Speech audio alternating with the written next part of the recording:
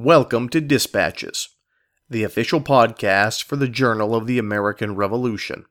The Journal of the American Revolution publishes weekly online at www.allthingsliberty.com. For the latest in research, reviews, and commentaries, America's most important history is available free of charge at the Journal of the American Revolution.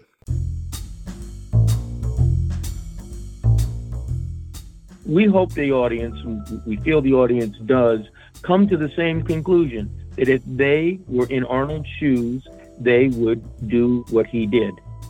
That's James Kirby Martin and Tom Mercer, and they're the creators of a new documentary entitled Benedict Arnold, Hero Betrayed, and they're our guests today.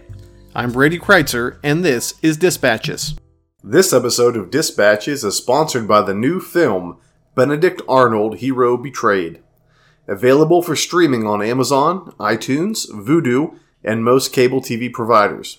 For a full listing, visit BenedictArnoldHeroBetrayed.com. Hello, ladies and gentlemen, and welcome to another episode of Dispatches. I'm your host, Brady Kreitzer. Today, our guests are Tom Mercer and James Kirby Martin, writers and creators of the new documentary, Benedict Arnold, Hero Betrayed. We get to talk about a lot of great articles and books and YouTube videos and all kinds of wonderful little analyses of the 18th century on this program. But today is one of the first times we get to interview people intimately involved in the creation of a documentary. James Kirby Martin, of course, has written a number of books on this time period, specifically one of Benedict Arnold, and he will kind of be the inspiration for this larger narrative that comes out that really seeks to tell the story of Benedict Arnold that isn't really told in the popular narrative of the man. He's, of course, America's most famous traitor. At least that's what knowledge on the street tells us. But with the work of Tom Mercer and James Kirby Martin, we see there's much more gray area involved when studying the life of Benedict Arnold than there is black and white. So sit back, relax, and enjoy our interview with Tom Mercer and James Kirby Martin. Gentlemen, thank you both for being here. Hey, Brady, very good to be here. Thanks for having us on the show. Brady, it's very much my pleasure to be here, and I'm really looking forward to our conversation. I think we have a fascinating topic to discuss, and I'm looking forward to our discussion. Tell us, if you could, about your backgrounds. Okay. Well, I've been at this for a long time, more than 50 years, teaching at various universities, from Rutgers to the University of Houston to 1 year at West Point. And I've written several books, most of them dealing with the American Revolution. Some of the titles I think might be familiar, such as A Respectable Army that I did with Mark Lender, and some other books along that line. Most recently, this book called Insurrection, and the purpose of that is to try to understand and to get at the realities of the American Revolution. And actually, my most recent book is a World War II novel. I'm sort of taking a little break from the Revolution these days, and this book is called Surviving Dresden, and it's doing fairly well in sales, and I've been very pleased with it. And it's another kind of adventure for me to actually get into the business of writing a novel. Well, let me start by saying that I grew up in Saratoga in upstate New York, where Benedict Arnold is a bit of a local hero. Not too many places will say that or admit to it. I studied filmmaking at Ithaca College.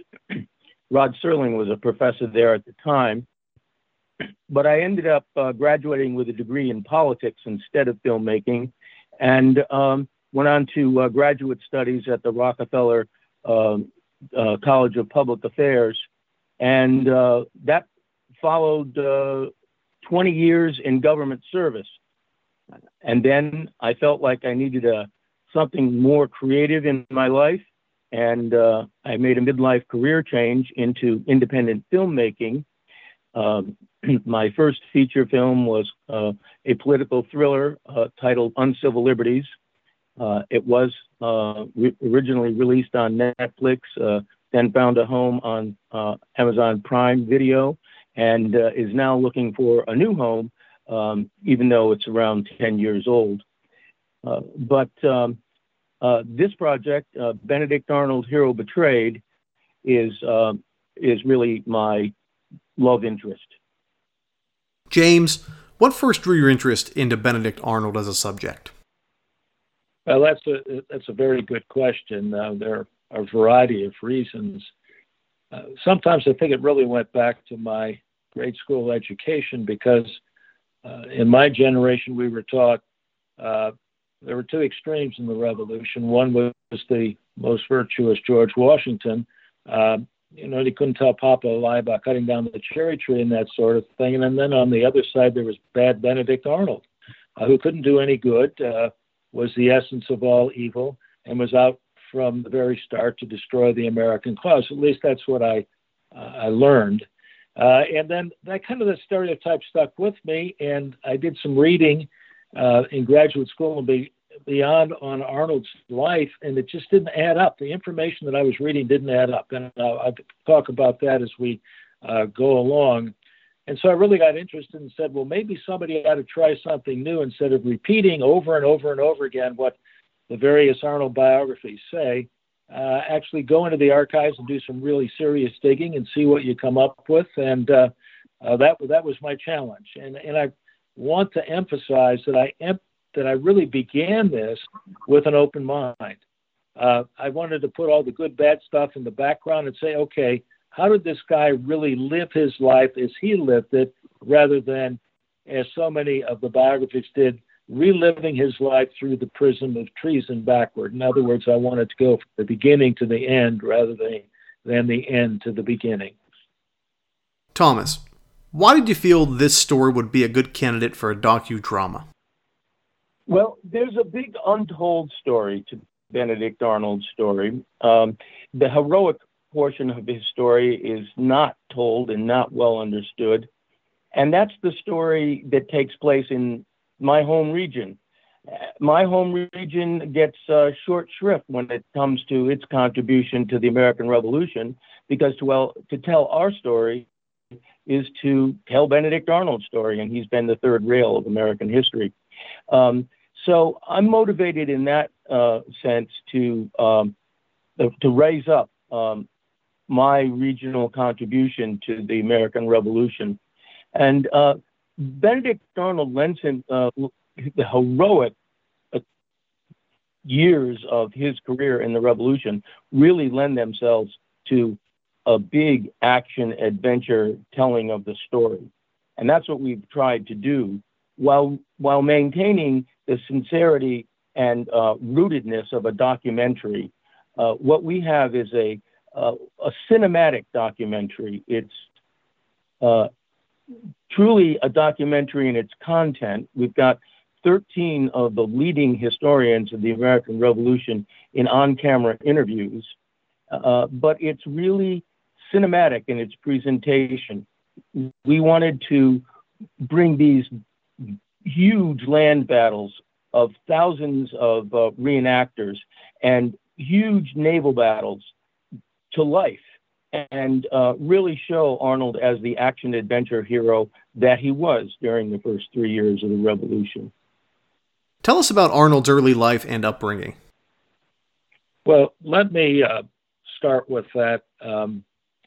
And to try to understand Arnold, we need to realize there are two Benedict Arnolds in terms of the way his youth is constructed. One of those ways is through a series of myth-filled tales about this devilish little boy who grew up to be a devilish big boy. And there are all of these, what I call the Benedict Arnold tales, that go all the way back to a 19th century historian named Jared Sparks, who wrote the original Arnold biography. It was actually published in the 1830s. And Sparks had been in contact with some of the locals who said that they really knew Arnold when he was a youth. And of course, he was this troublesome little lad, and he was driving everyone crazy. And all of these Arnold tales, like he liked to, during thunderstorms, jump up on tables and yell and scream, because that's all part of his devil worship, I guess. And I'm not going to try to retell all the stories here because there are many of them. But by and large, there's no evidence to support any of this stuff. It really is made up history and is actually repeated right down to our own time in many of these stories in other Arnold biographies. Then there's the real Arnold. And there are very, very few documents that are available. One of the most important was he was asked during the war, to explain himself. Well, tell us about what you were like as a kid. And he said to Benjamin Rush, very famous doctor, signer of the Declaration of Independence, he said, well, I was basically a coward until about my 16th birthday. I don't remember whether it's 15 or 16 at this point. But the point is, he didn't describe himself that way. He said, I was kind of a normal kid, shy, quiet guy. My parents sent me off to school. They were concerned about disease in the neighborhood, and we'll get into that as we go along. But the fact of the matter is that Arnold really didn't have to, didn't live this life as a child who was sort of warming up to really do bad things during the American Revolution. That's, again, goes back to the stories are made up to sort of fulfill the prophecy by looking backward, the prophecy of his life by looking backward through treason. And it's not a very good or effective or honest way to do history. I would say from the filmmaker point of view, what we're showing is Arnold is he's brought up in a church. His mother is very, very religious, and she teaches him about an unforgiving God that is going to take his life without warning. And this is a God of arbitrary power. And when his father becomes an alcoholic and the community turns against them and they lose their front pew in the church, and the whole family is dishonored, that Arnold is growing up in an environment where he seeks to restore his honor. He's profoundly dishonored. The family's dishonored. And the thing that is driving him from childhood forward, the formative years of his childhood, are this sense of loss of honor and loss of opportunity.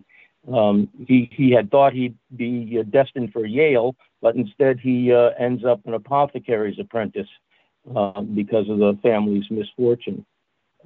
So that's what we talk about in the film, is bringing that part of his upbringing that drives him to this overwhelming desire to protect his honor, restore his honor. How did Arnold recover and separate himself from really what were his father's failings?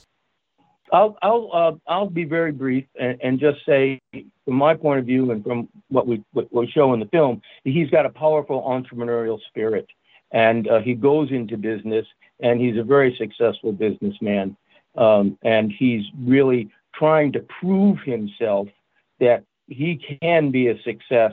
And he wants desperately to be accepted into social circles because he is a successful businessman, but he's not ever fully accepted because of the shadow of his background.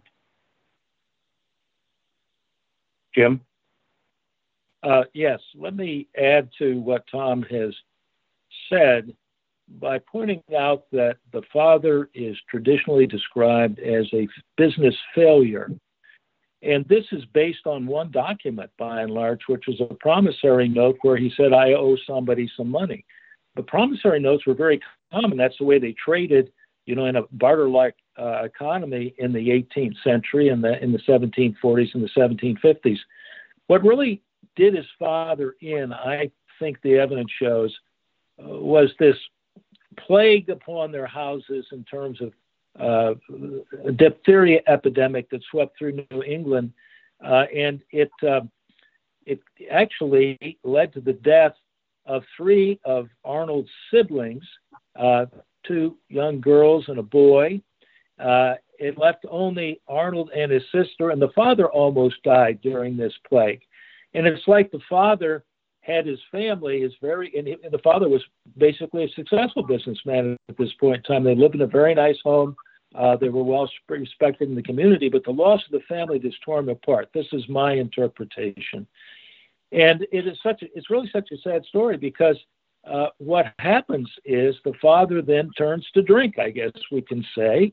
He becomes an alcoholic. He's in grieving. It's a way he's trying to deal with the grief of the loss of his children.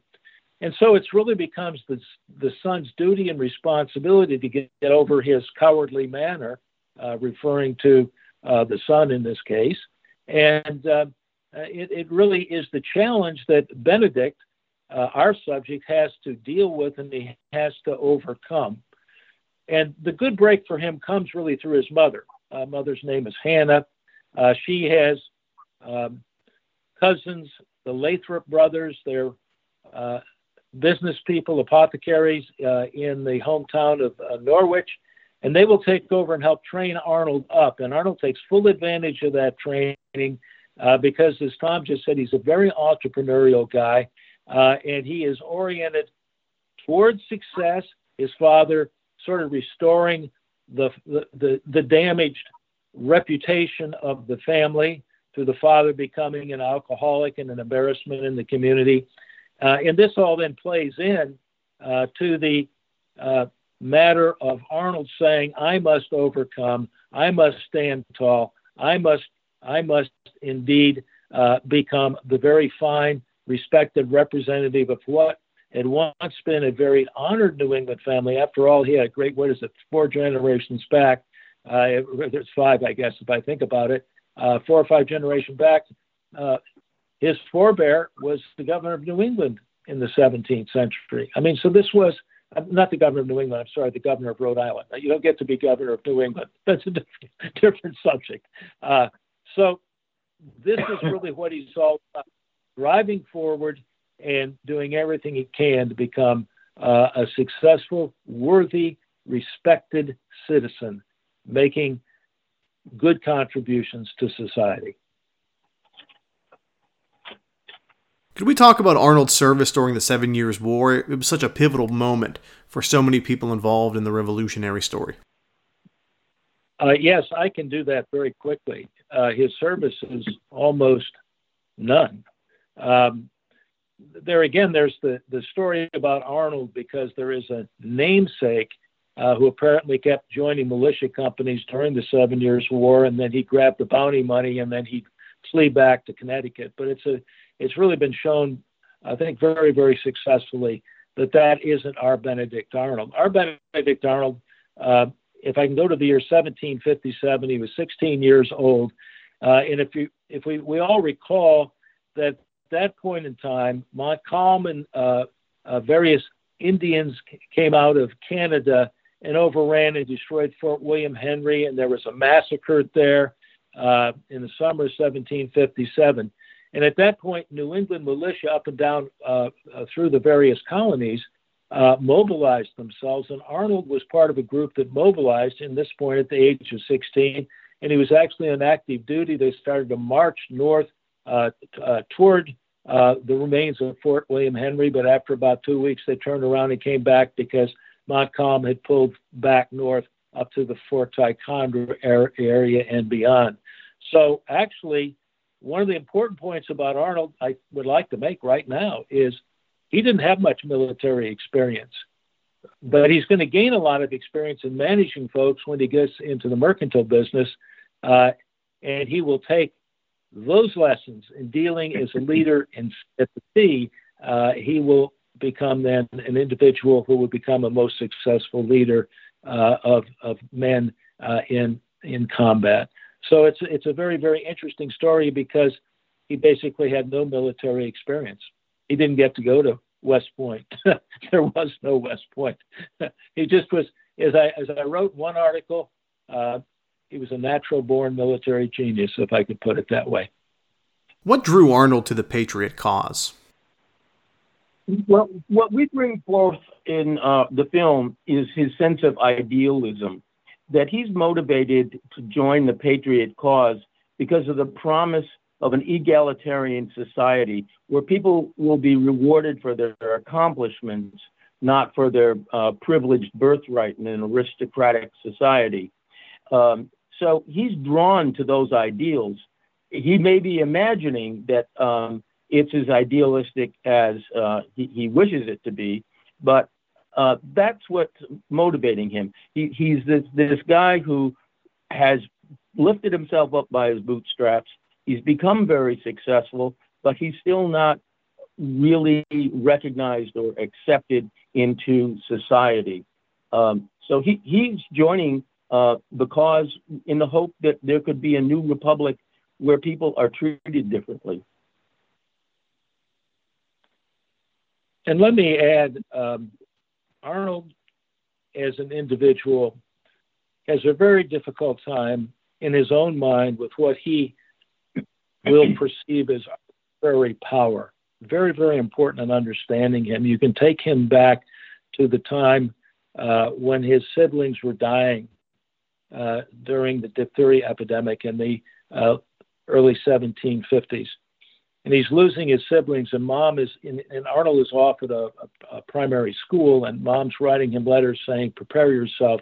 A guy can strike you dead as easily as he has struck your sisters and brother dead, that sort of thing. And it's very, very important, because then he comes back, and then he sees how arbitrary the community is toward him because of his father's difficulties, and he doesn't like that. And really one of the themes that will emerge from him and go as we look at his life as he lived it, is this matter of dealing with arbitrary power. In the 1760s and the 1770s, he becomes an apothecary merchant, and then he's a merchant at sea. That is, he's trading down to the West Indies and all the way up into Canada, managing and captaining his own vessels and that sort of thing. And he doesn't like all the restrictions the British were putting on commercial activity in the empire. And that sort of thing. He actually speaks and writes about the Boston Massacre and says, what is this? Why are we standing up? This is arbitrary power. They're killing our own citizens. And these are just examples that I can give you, because ultimately the irony in the story is he will begin to perceive leaders in Congress and local leaders, local individuals that he has to work with once he becomes this very talented military leader for the revolution. He begins to perceive them also in the context of arbitrary power. And that's going to affect his decision making, and we'll deal with that more as we go along. What is it, do you think, that made him such an admirable leader during the war? He's very brave. I'll start briefly by saying he's very brave. He leads from the front, not from behind. And his men love him, and he loves his men. There's a real bond of respect between them. So he's a military genius, a native genius on military affairs, and really proves himself again and again.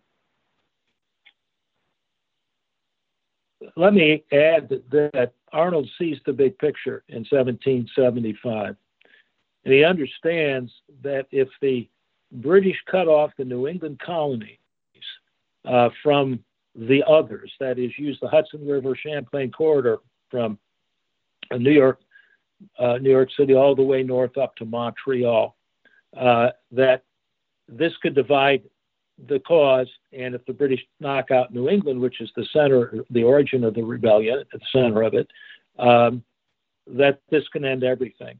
And so one of his talents is he sees the big picture, and he'll write about that. And he'll advise the Continental Congress after his activity in going to take Fort Ticonderoga in May of 1775.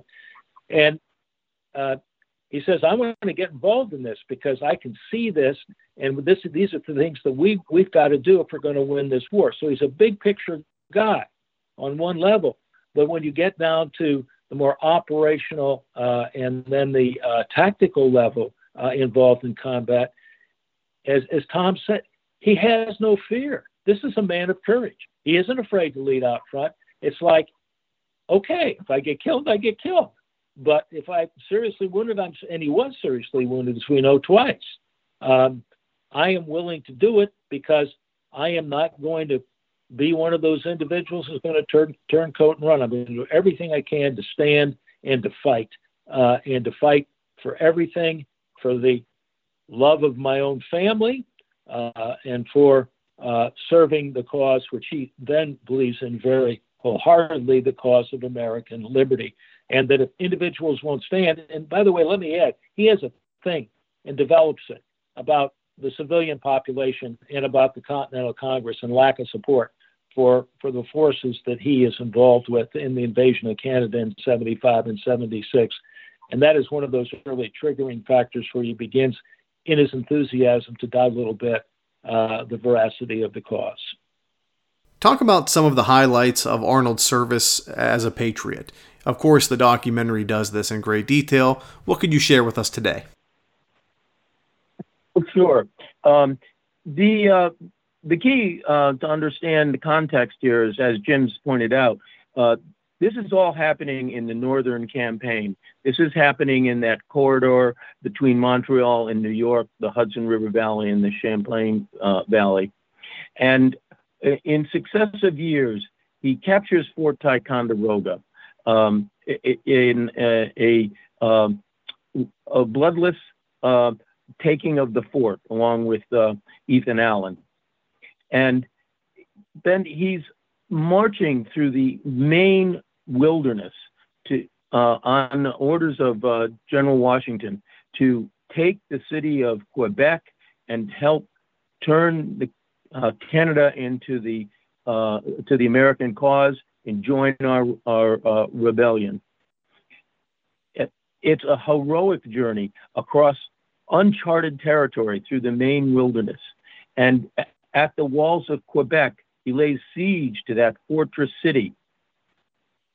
In a blinding snowstorm, his men, his small band of men, attack this huge fort, and he's wounded. And when he's taken back behind the lines with this a very bad wound to his leg, he's laying in bed with guns at his side and swords at his side, ready to take on any British who come looking for him. It's an amazing moment, and we have it in the film. We show it in the film. And the Battle of Valcour Island on Lake Champlain in 1776, spring of 1776. The fall. He's very naval. He shows naval genius, and it's a huge conflagration with huge ships that the British have taken apart piece by piece and brought overland to the lake. The odds are enormous against him, and he and his men are using brilliant strategies and sneaking around in the dark, and over a period of many days fight this British armada to a standstill. That whole Valcour Lake Champlain battle's never been presented in film before. It's always overlooked. And for the first time, we really do it justice. A good 20 minutes of our 2-hour documentary goes into that really untold story of this great naval battle on Valcour Island, or in and around Valcour Island. And of course, the Battle of Saratoga in 1777, we really do a very big treatment of that. That's where we have our largest number of reenactors. We have 2,000 reenactors working with us to recreate those huge battle scene at Saratoga, where Arnold in disobeying orders, disobeying General Gates' orders, leads a charge and captures the British Army. Truly a turning point of the war. And good things really start to happen after that. So we're telling stories, showing stories that are exciting to watch and enlightening to hear about sometimes for the first time. Well, what I'd like to add is that Arnold is spectacular in combat. I mean, it's just beyond belief. I'll give you two examples. During that retreat, actually, you're going up Lake Champlain, you're going toward Fort Ticonderoga. This is after the Valcour battle. Arnold will take on, in one sequence, in the 2-hour battle, his vessel alone, 4 or 5 of those far superior British vessels, and he duels them for 2 hours. And he is out-dueling these men who are in these crews that are the top folks out there, the best trained in the world in military, naval combat. And he actually is able to escape from this situation. That's raw courage in play. A second example of this raw courage in play is when he does come out in the Second Saratoga battle, and he will lead the charge back into the British lines. And in this incredible scene, at one point, his force is moving forward. The British are behind a redoubt setup, and this is before he rides in and gets shot up the second time. And he will ride between the two lines that are firing at each other, stimulating his men to press forward, to press forward, to press forward. It is amazing. He would have won 2 medal honors alone if we had such a thing, just with those 2 instances. And it's what makes him this. We call him an action hero in this sense. He was doing everything possible, and he actually, by these actions, in both first delaying the British and then getting involved in the Saratoga campaign, he will actually help the stage to bring the French in. And once the French come in on the American side in 1778, the Brits are going to have a very hard time, as we know, and we know the ending of they have a very hard time winning the war. They lose it. How did the politics of military service begin to alter Arnold's perception of the war? Was he simply ill-suited for playing that political game? Well, he first of all begins out in 1776 during the time of the Valcour campaign. In that fall, his non-friends, of which there are individuals like Horatio Gates and this character John Brown from Massachusetts, and they're writing bad things about him. They appear at Congress, and Arnold actually gets a letter. He's out there, on the lake trying to defend the advance of the British, and he's getting letters from a delegate in Congress who said, "Your best friends aren't your countrymen." Well, what would you think if you got a letter like that? What's going on here? I'm trying to win this war. I'm trying to find ways to defeat the British, and what's happening is I'm being criticized behind my back.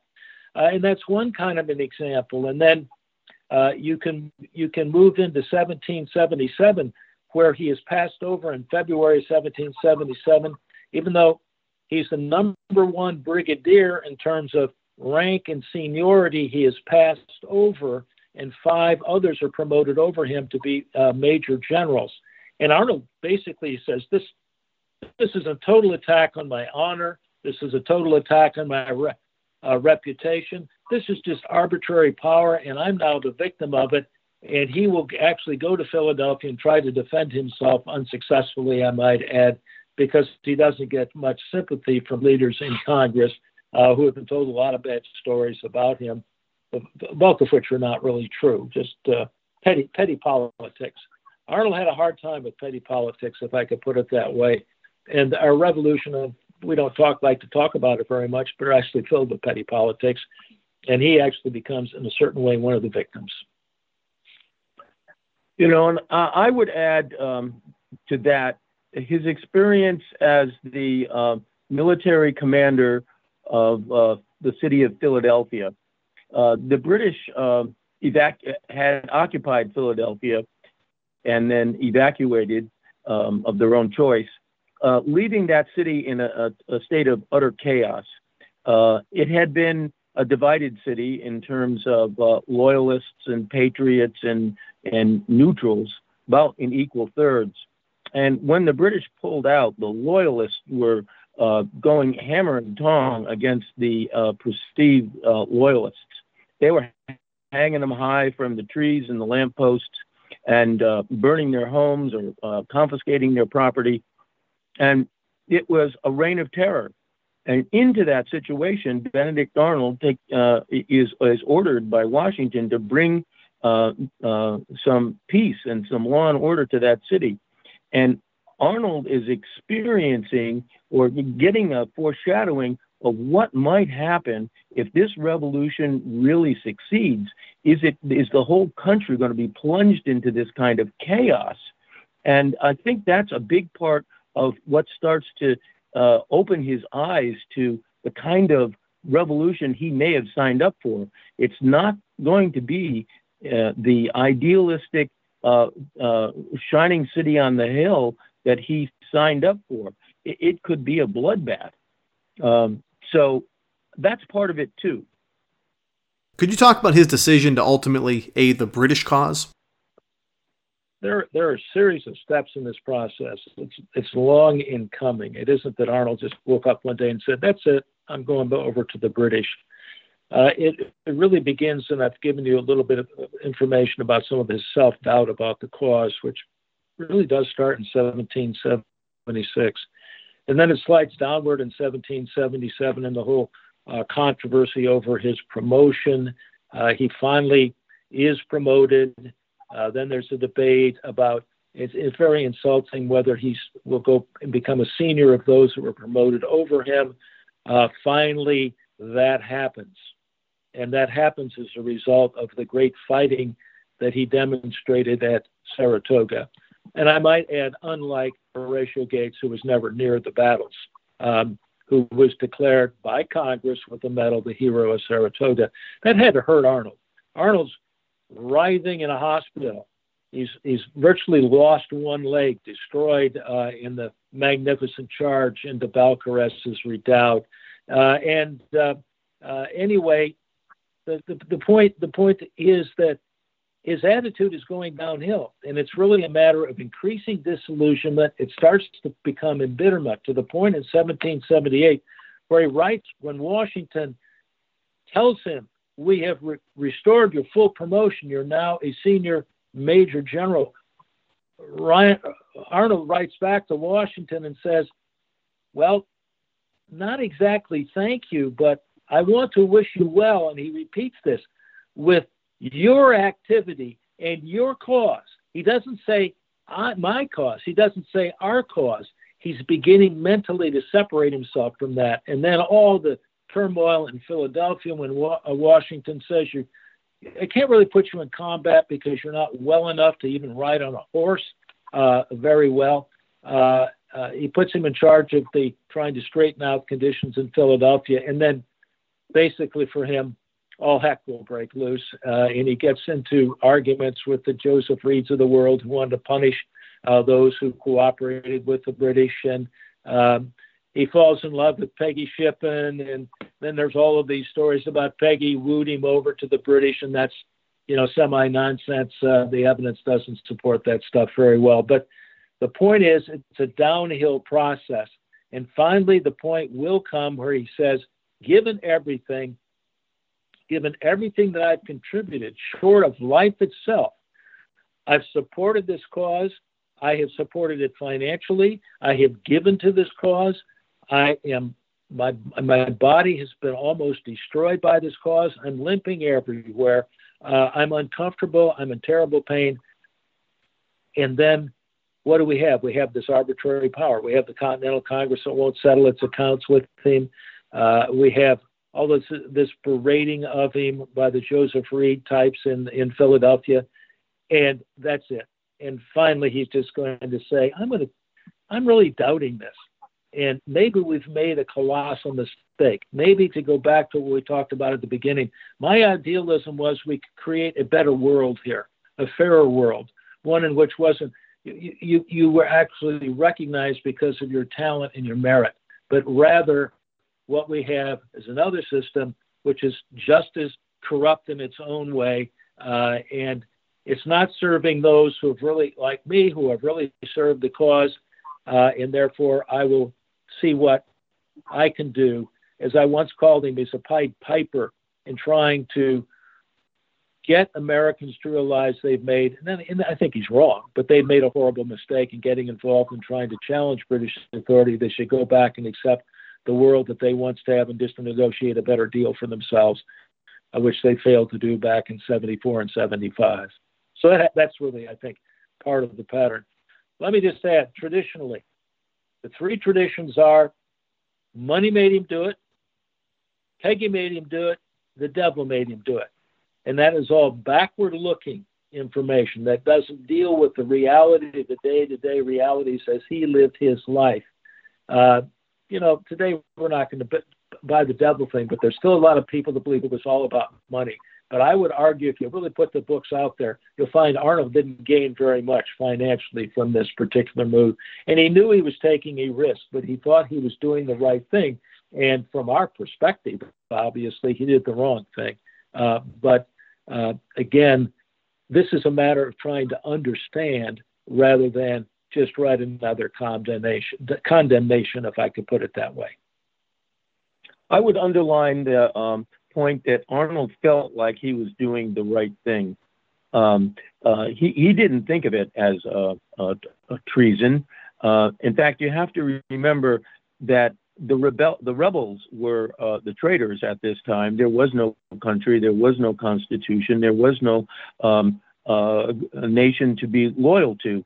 In fact, everybody was in the revolutionaries were in rebellion against the king, and Arnold was returning his loyalty to the king.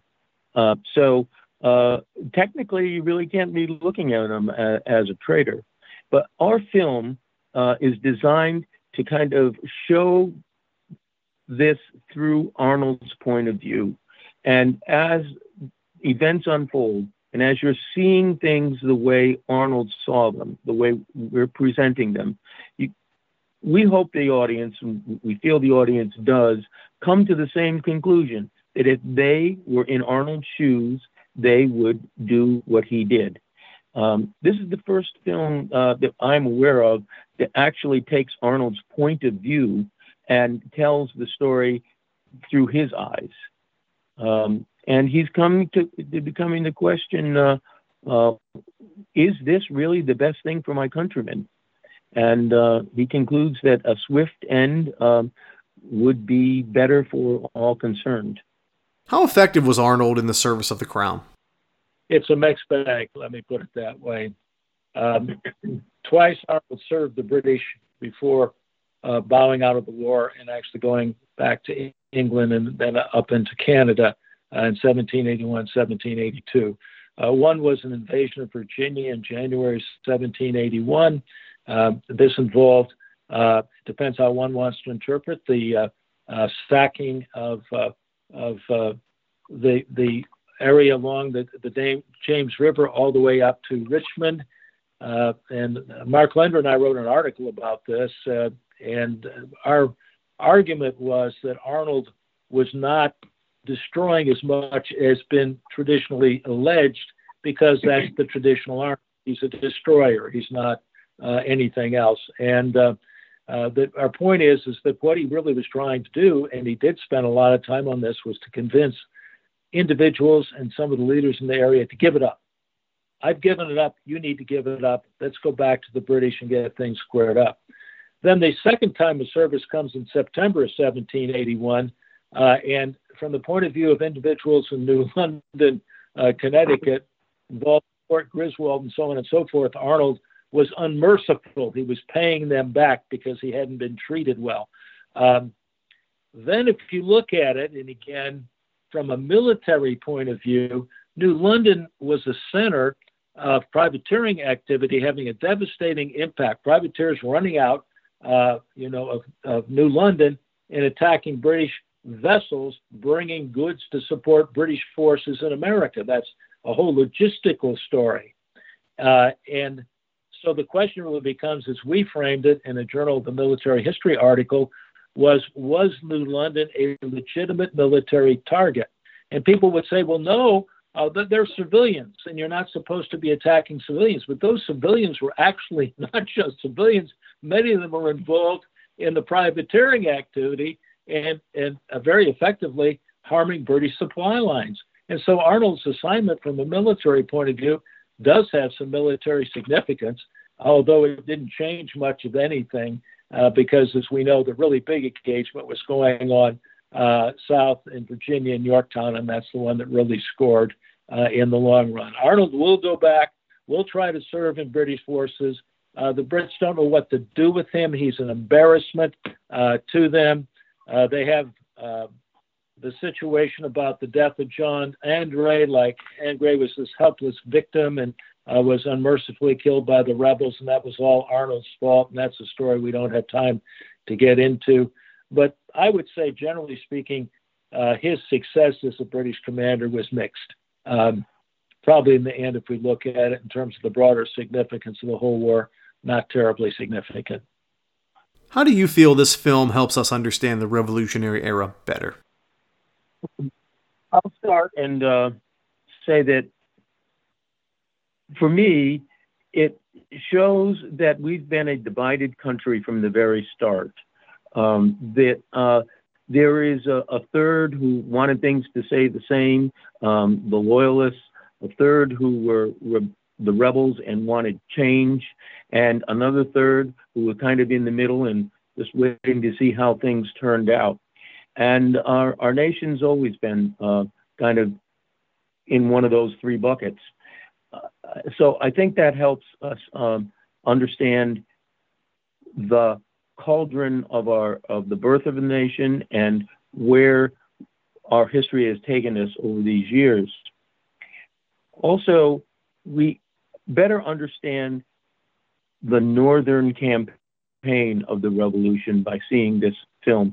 The Northern campaign, that Hudson Valley, Lake Champlain corridor story, is not told.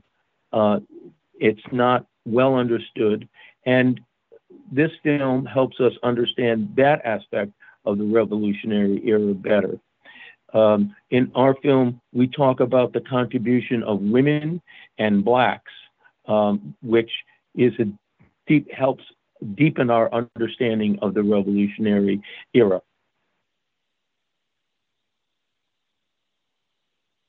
Okay, let me make a couple of other points along this same line.